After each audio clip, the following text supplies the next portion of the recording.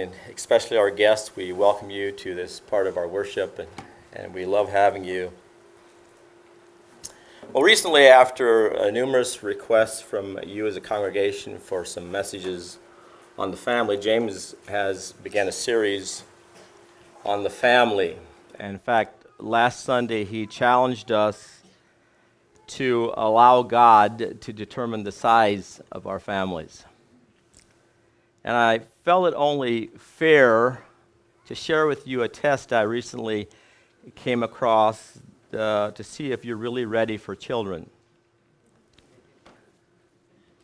And I might add, these tests are not inspired. One is called the endurance test. It says, wake up, walk around the living room from 5 p.m. to 10 p.m. carrying a wet bag, approximately 6 to 8 pounds. At 10 p.m., put the bag down and set the alarm for midnight and go to sleep. Get up at 11 p.m. and walk the bag around the living room until 1 a.m. Set the alarm for 3 a.m. As you can't get back to sleep, get up at 2 a.m. and make a cup of tea. Go to bed at 2:45 and get up at 3 a.m. when the alarm goes off. Sing songs in the dark until 4 a.m. Put the alarm for 5 a.m., get up when it goes off, make breakfast, keep it up for 5 years, and look cheerful. The dressing test. Buy a live octopus and a string bag. Attempt to put the octopus in the string bag so that no arms are hanging out, and the time allowed is 5 minutes. The conversation test. Repeat everything you say at least 5 times. The feeding test. Hollow out a melon, make a small hole in the side, suspend the melon from the ceiling, swing it side to side. Now get a bowl of soggy cornflakes and attempt to spoon it into swaying melon while pretending to be an airplane. Continue until half the cornflakes are gone and tip the rest in your lap, making sure it falls on the floor. Here's how you men can prepare for children. Go to the local pharmacy and tip the contents of your wallet onto the counter and tell the pharmacist to help himself. Go to the local supermarket and arrange for direct deposit. Go home, pick up a newspaper, and read it for the last time. And here's for the gals. Put on a dressing gown, stick a beanbag down the front, leave it there, and after 9 months, remove 10 beans.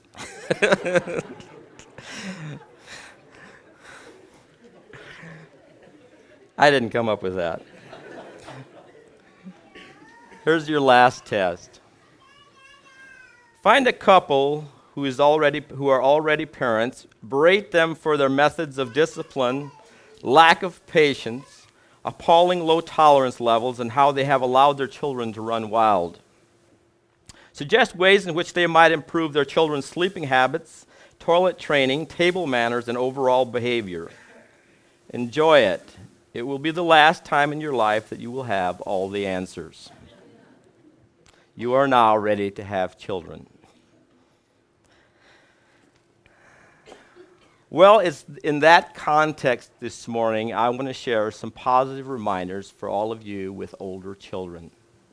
And I certainly don't have all the answers. I don't stand up here this morning pretending in any way that I have got it all wrapped up in a neat package to give to you.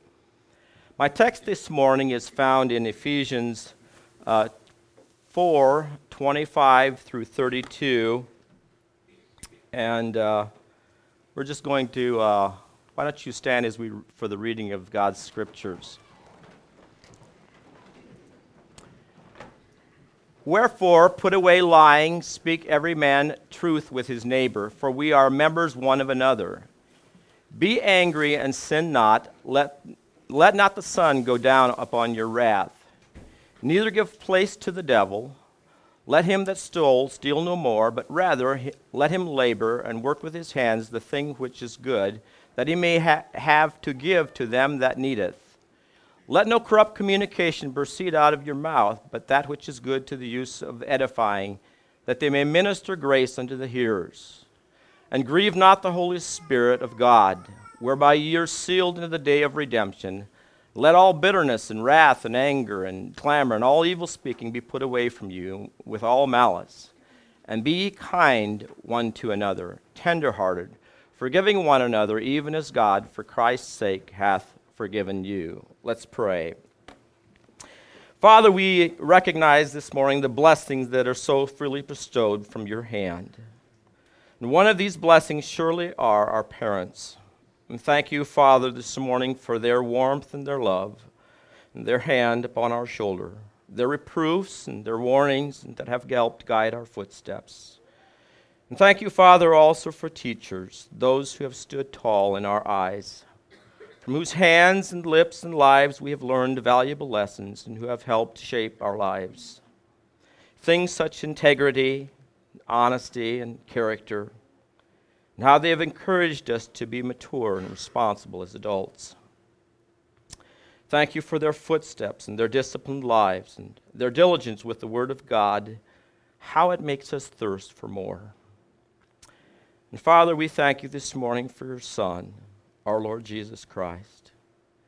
And in him we find the answer for sin. When we fall and we are plagued by sin and we're ashamed, we run to him. Not only does he forgive us, but he promises to cleanse us from all unrighteousness. And this morning we acknowledge our dependence upon him. Father, give us hearts to hear that we might hear the word and live it. We pray this in the precious name of our Lord Jesus Christ, and all of God's children said, you may be seated. Well, this morning as we think about some family relationships, I want to give you some foundational truths to kind of as a base for this. The first foundational truth I want to give to you, there's no such thing as an impossible situation. Because our God has never met anything that is impossible. And I know that kind of sounds like a cliche. For those of you who have some tough family relationships, but really our God is in the business of working miracles. And it might not feel like it for you this morning, but that is the reality. There is no such thing as impossible with our God. Secondly, children never have authority over their parents. We should always honor and respect our parents. That's because they are our mom and dad, not because they're perfect. Parents sometimes have the ability to make some poor choices and make some terrible mistakes. The reason we honor our parents is because they are our parents. And it might mean you forgiving your parents. Please understand, when I say forgive your parents, I am not condoning the poor choices sometimes that parents make. As parents, we all need the forgiveness of many things. I've made a lot of mistakes in life, and so I need forgiveness. And so as you consider your parents, and if they've made some mistakes, consider forgiving your parents. There's a third thing, a third truth I want to put in front of you, and that our lives affect all the others in the family. There's no such thing as being independent from the family. What you do in a family affects everyone else in the family. It's in the families where we learn how to work together, we learn how to play together, and we learn to be a unit. We learn to do things as one. So no one is independent when it comes to a family. There's the fourth truth I want to put in front of you. No issues should be settled in a carnal way.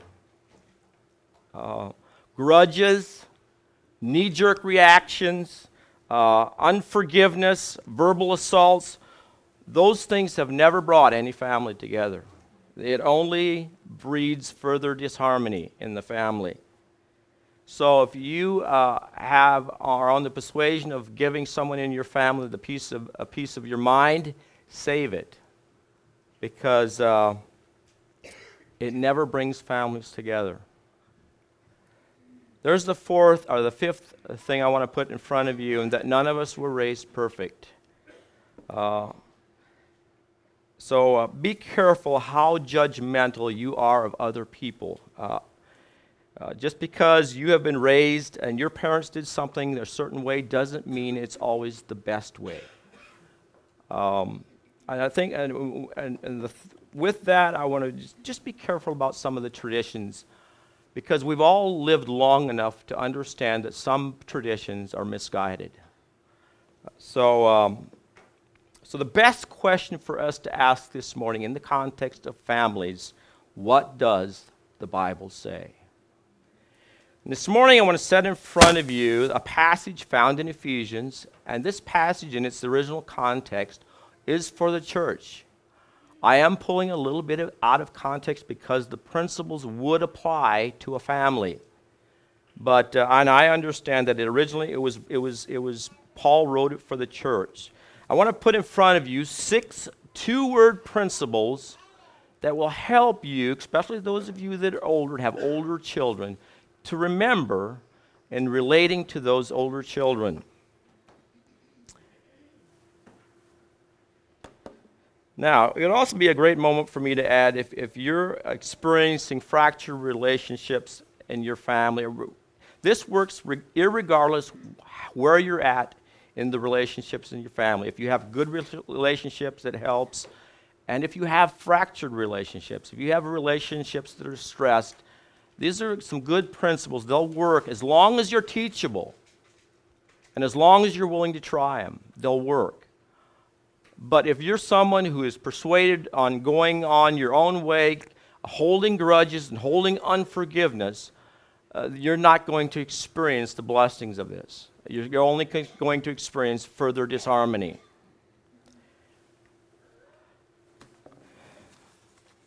The first principle is found in verse 25, and it's speak truth. It says in verse 25, "Wherefore put away lying, speak every man truth with his neighbor, for we are members one of another." In this case, speak every man truth with his family. Your son or your daughter deserves to hear the truth. Be upfront with your children. Be tactful and pick the right moment.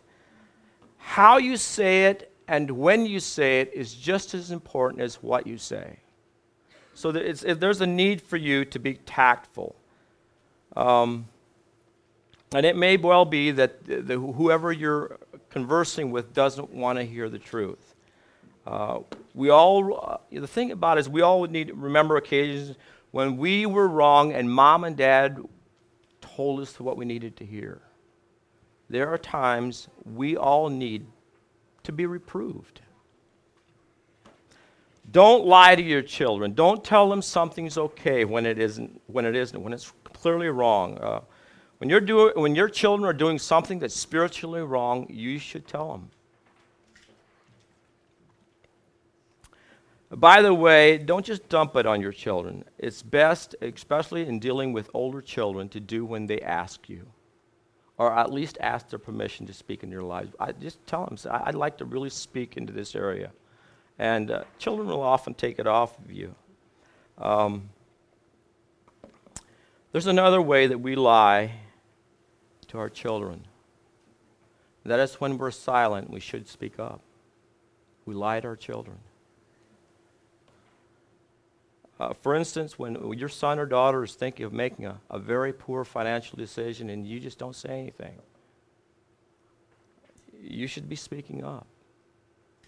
Or when they're thinking of becoming involved with someone who wouldn't make a good marriage partner, or someone who isn't grounded in Scripture or isn't even a Christian, as a family, as a mom and dad, you should be speaking up. it's essential that as parents that think about how many divorces could have been avoided if parents would just speak up and get involved in their children's lives. The second principle I want to put in front of you is found in verse 26. It says, "Be angry and sin not. Let not the sun go down on your wrath." The principle is not be angry. The principle is be passionate. Be passionate about your children's lives. God is not encouraging any of us to throw a temper tantrum or assault someone verbally. He's asking us to be passionate about what is right for our children. Tell your children what's right.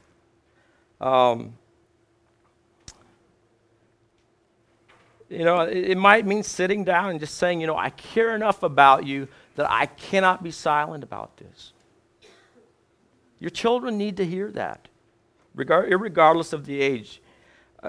Wrong is always wrong. It doesn't matter how old your children are. Right is always right.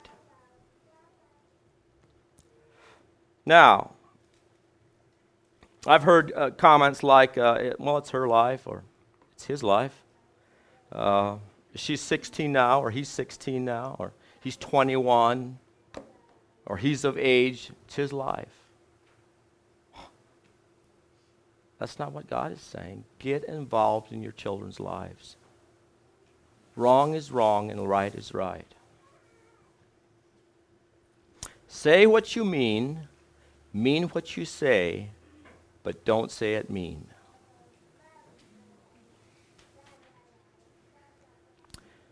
You see, if you're a parent who just kind of shrugs his shoulders and something that is clearly wrong, you are the problem.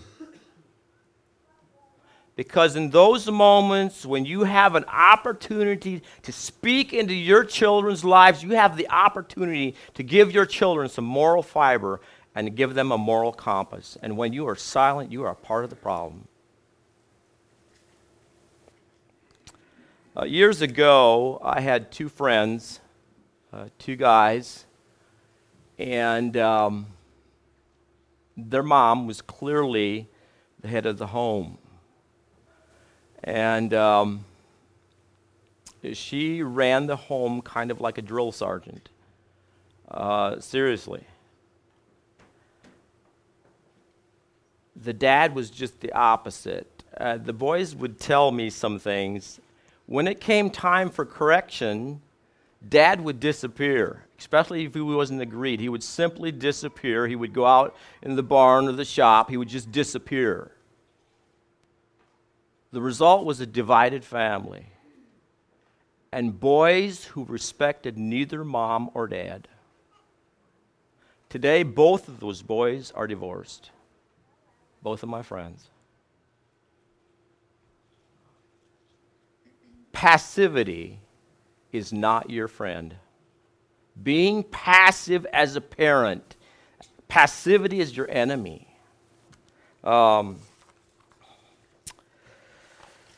Again, what I'm talking about here this morning is not an out-of-control temper. I'm talking about somebody you as parents should be passionate about your children and the choices that they're making in life. There ought to be a passion in your life. There's a third in verse 28. It says in verse 27, "Neither give place to the devil. Let him that stole steal no more, but rather let him labor, working with his hands the things which is good, that he may be able to give to them that needeth." The third principle I want to give to you is stop stealing. And some of you might be thinking it's inappropriate to tell parents to stop stealing from their children. But I assure you that it isn't. How can we as parents steal from our children? Well, one way we can do is we can steal our children's freedom. We can be so controlling that our children never learn to make judgments on their own, wise decisions. we never allowed our children the freedom to make some of those calls.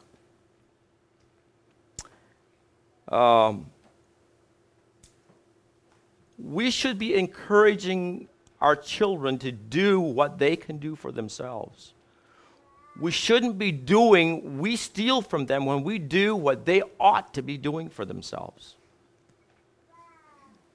Mark Gregston is an individual who has counseled thousands of troubled teens.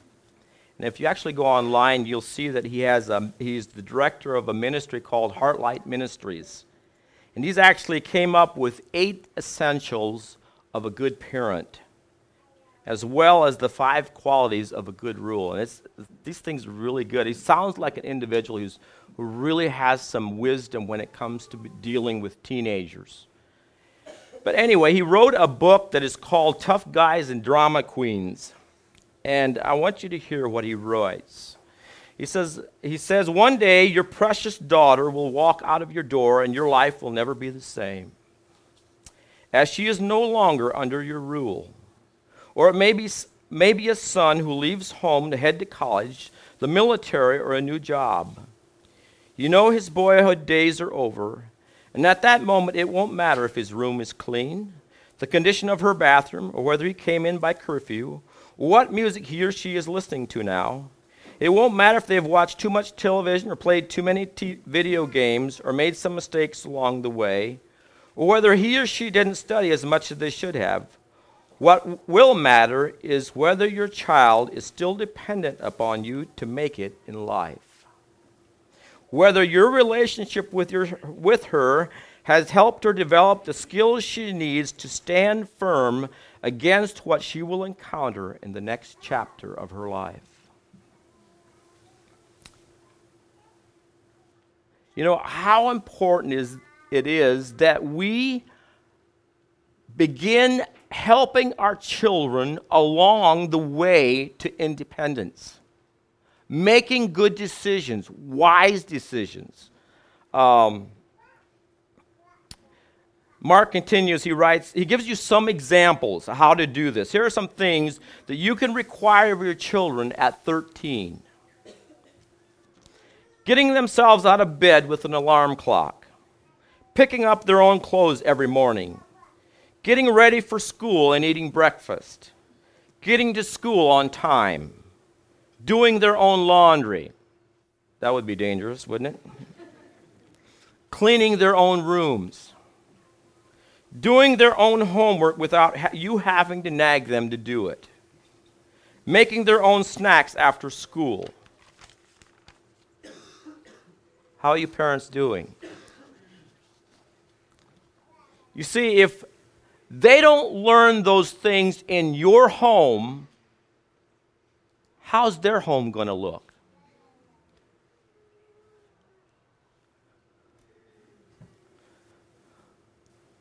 Mark continues, as children get older, I would encourage you to give your children more things to do, more decisions to make, more opportunities they have to figure out what to do, and more opportunities where they have to assume responsibility for their own lives. Here are some more focused training points you might want to consider. Handling finances, making good decisions, breaking the mindset of entitlement, keeping relationship where there is conflict, handling stress and resolving disagreements, not always having to be right, what to do when you are wrong, treating a friend with kindness, finding the right spouse, the value of a good day's work, standing for what you believe, the essentials of a disciplined life, integrity and keeping your word, finding the job that fits your skill set, making money and living within your means, changing a car tire, or how to ask for help. You see, when we don't prepare our children for life, we steal from our children.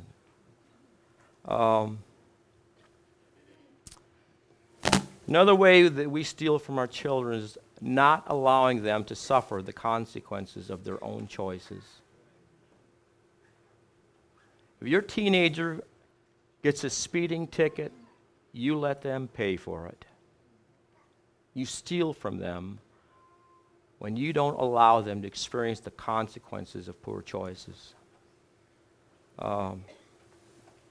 Some time ago, I got a call from a dad whose son, his life was spiraling out of control, and because of it, he got arrested. And that father had plenty of money. He said, I wanted to bail him out. But he called some older men, and they all advised him against it. And as he was talking to me on the phone, he was weeping because he longed to go bail his son out. But he said, I know the best decision for my son is to stop and sit and consider the direction of his life. Broke his heart to make his son do that. But that was wisdom. He allowed his son to experience the consequences of his choices.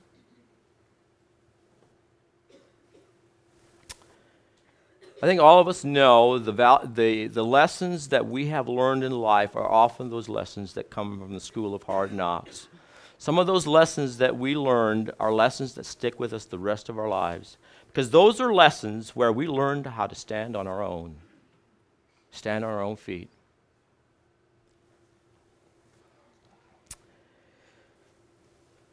So don't steal from your children. Allow them to learn from life. There's a fourth principle. It's found in verse 29. Let no corrupt communications proceed out of your mouth, but that which is good to the use of edifying, that they may minister grace unto the hearers. The fourth principle is this: stop yelling. Anytime you have to yell at your children, you have lost control. You've lost control, and you've also lost your children's respect. Shouting has never brought families together. It only promotes disharmony. Unwholesome words include cursing, threatenings, sarcastic put-downs, and caustic remarks. You know, ultimately, if you have to yell at your children, you've lost the respect, and many of those children will ultimately rebel against you.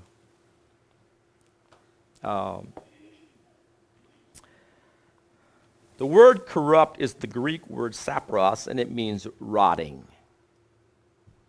Often when you're yelling, you're throwing garbage at your kids.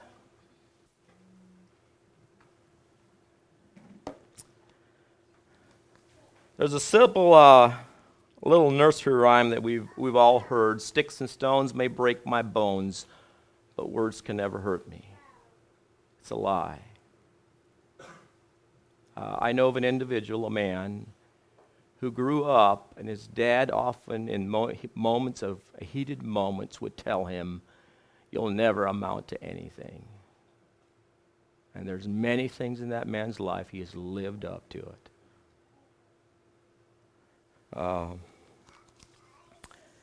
Stop yelling. Be careful not to throw garbage at your kids, especially the older ones.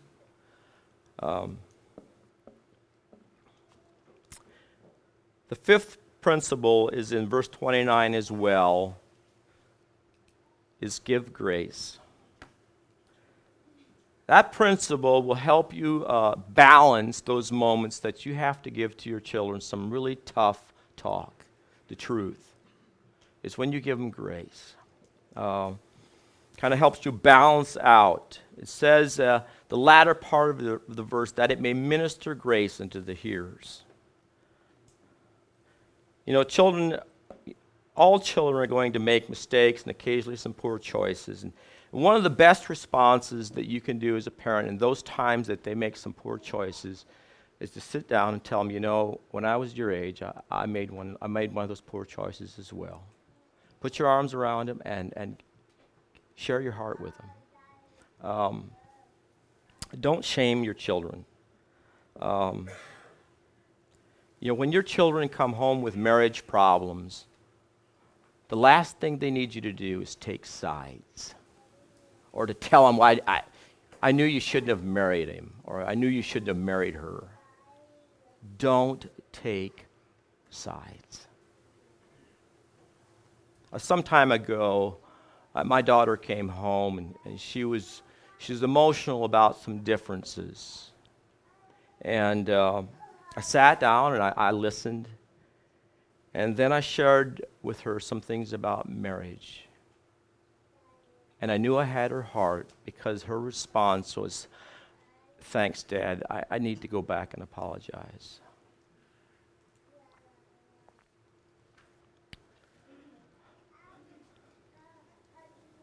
Give your children some grace. Don't shame your children. When your children make a poor financial decision, like buying something they can't afford, give them some grace. I mean, let's just face it. None of us were ever upside down, right? We're all taking this Financial Peace University because we love the humor, right? Choosing the wrong friends. I know I had some. Sometimes you need to give your children some grace. One of the 8 qualities Mark Gregson gives of a good parent, one of those qualities is just a good listening ear. I like the way the old Southern boy put it, never miss an opportunity to just shut up.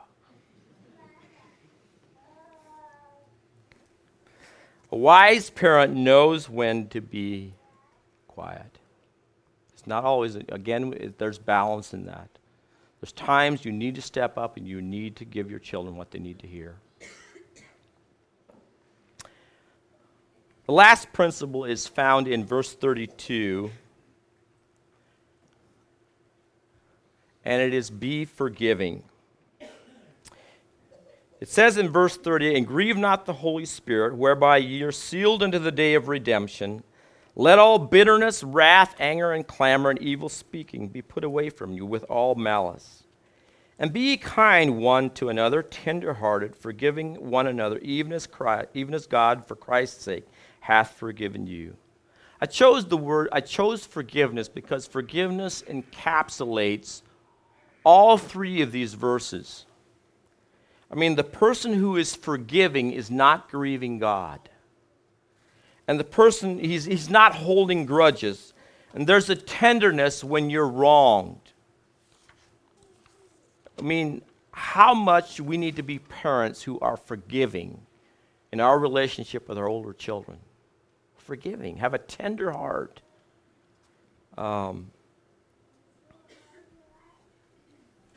Parents who know how to tell your children, I forgive you, I'm sorry, or I was wrong. In those moments of where you need to forgive, remember that moment that you came in front of an old wooden Roman cross where you were the one that owed the $1 million, and the blood of Jesus was applied to you. You need to remember that moment so you can forgive the $10 debts of your children.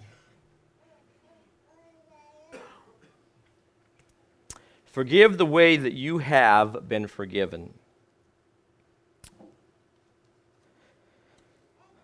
Charles Kuralt writes a story.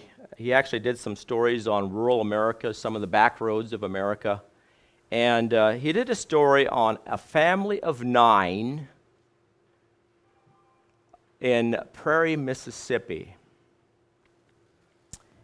And it's a story worth all of you hearing. It's a good story. And it's a true story, as I might add.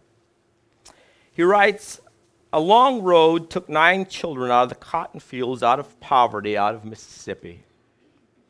But roads go both ways. This Thanksgiving, they all returned." This is about Thanksgiving and coming home. And one after another, from every corner of America, the cars turned into the yard. With much cheering and much hugging, the 9 children of Alex and Mary Chandler were coming home for their parents' 50th wedding anniversary. Gloria Chandler, there's my daddy, and she rushes to hug him. Gloria Chandler Coleman, Master of Arts, University of Missouri, a teacher in Kansas City, was home again.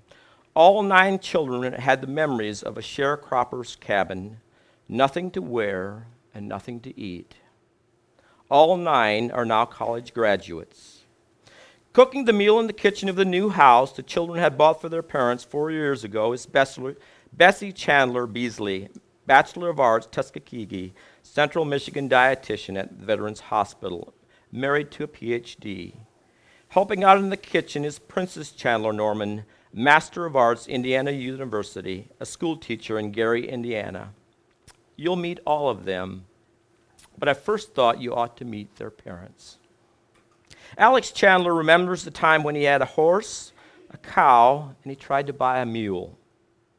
But he couldn't make the payments, and he lost the mule, the horse, and the cow. About that time, Cleveland, the first son, decided he wanted to go to college.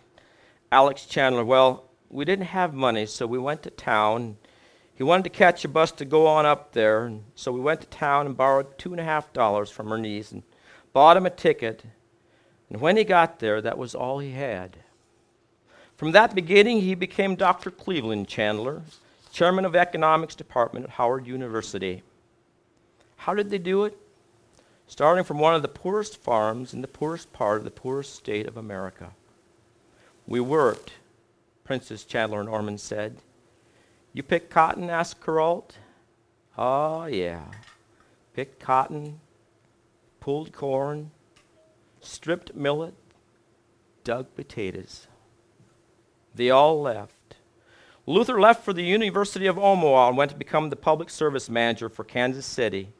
He helped his brother James come to Omaha University and to go on to graduate work at Yale. And in turn, James helped Herman, who came from Morgan State and is a technical manager in Dallas, and they helped themselves. Fortson, a Baptist minister in Pueblo, Colorado, went on to Morehouse College. Fortson Chandler, I chose Morehouse, and it was difficult. I had to pick cotton all summer long just to get my first month's rent and tuition. And so helping themselves and helping one another, they all went away. And now 50 years after life began for the Chandler family in a one-room shack in a cotton field, just as they were sitting down in this new house to the ham, the turkey, and the sweet potatoes, and the cornbread and the collard greens, and 2 kinds of pies and 3 kinds of cake, now Donald arrives, the youngest, who had driven with his family all the way down from Minneapolis, and now all the Chandlers were together. Alex said grace. Our Father in heaven, we come to you at this moment giving thee thanks, for thou hast been so good and so kind. We want to thank thee, O God, for your love and for your Son, and thank you for all you've provided all these years. Mr. Chandler begins weeping. Remember all those years of sharecropping, going hungry, working for a white man for 50 cents a day, worrying about his children's future. Remembering all that, Alex Chandler almost couldn't get through the blessing. Finally, in Jesus' name, amen. Neither did the others. All the family members were now wiping away tears. The family started with as near to nothing as any America ever did, and so this Thanksgiving weekend, they might be more thankful than most. They now began to sing, I'll Fly Away. I'll Fly Away is the name of the old country hymn, Mr. Chandler's favorite. His 9 children flew away and made their place for themselves in this country, and on this weekend, they came home again. There's probably a few lessons in any of this, but I know in the future when I hear the family is a dying institution, I'll think of them. Or whenever I hear that anything in America is impossible, I'll think of them. Let's bow.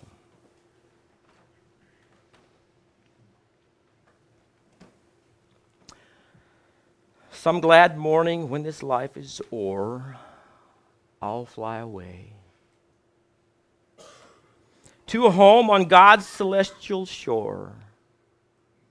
I'll fly away. The reality is, this morning, all of us will. All of us will. And the only thing that God allows us to take with us is the memory of those relationships with family and with friends. That's why it's so important this morning in your family relationships that you still care. So you forgive. You speak truth. You continue to love.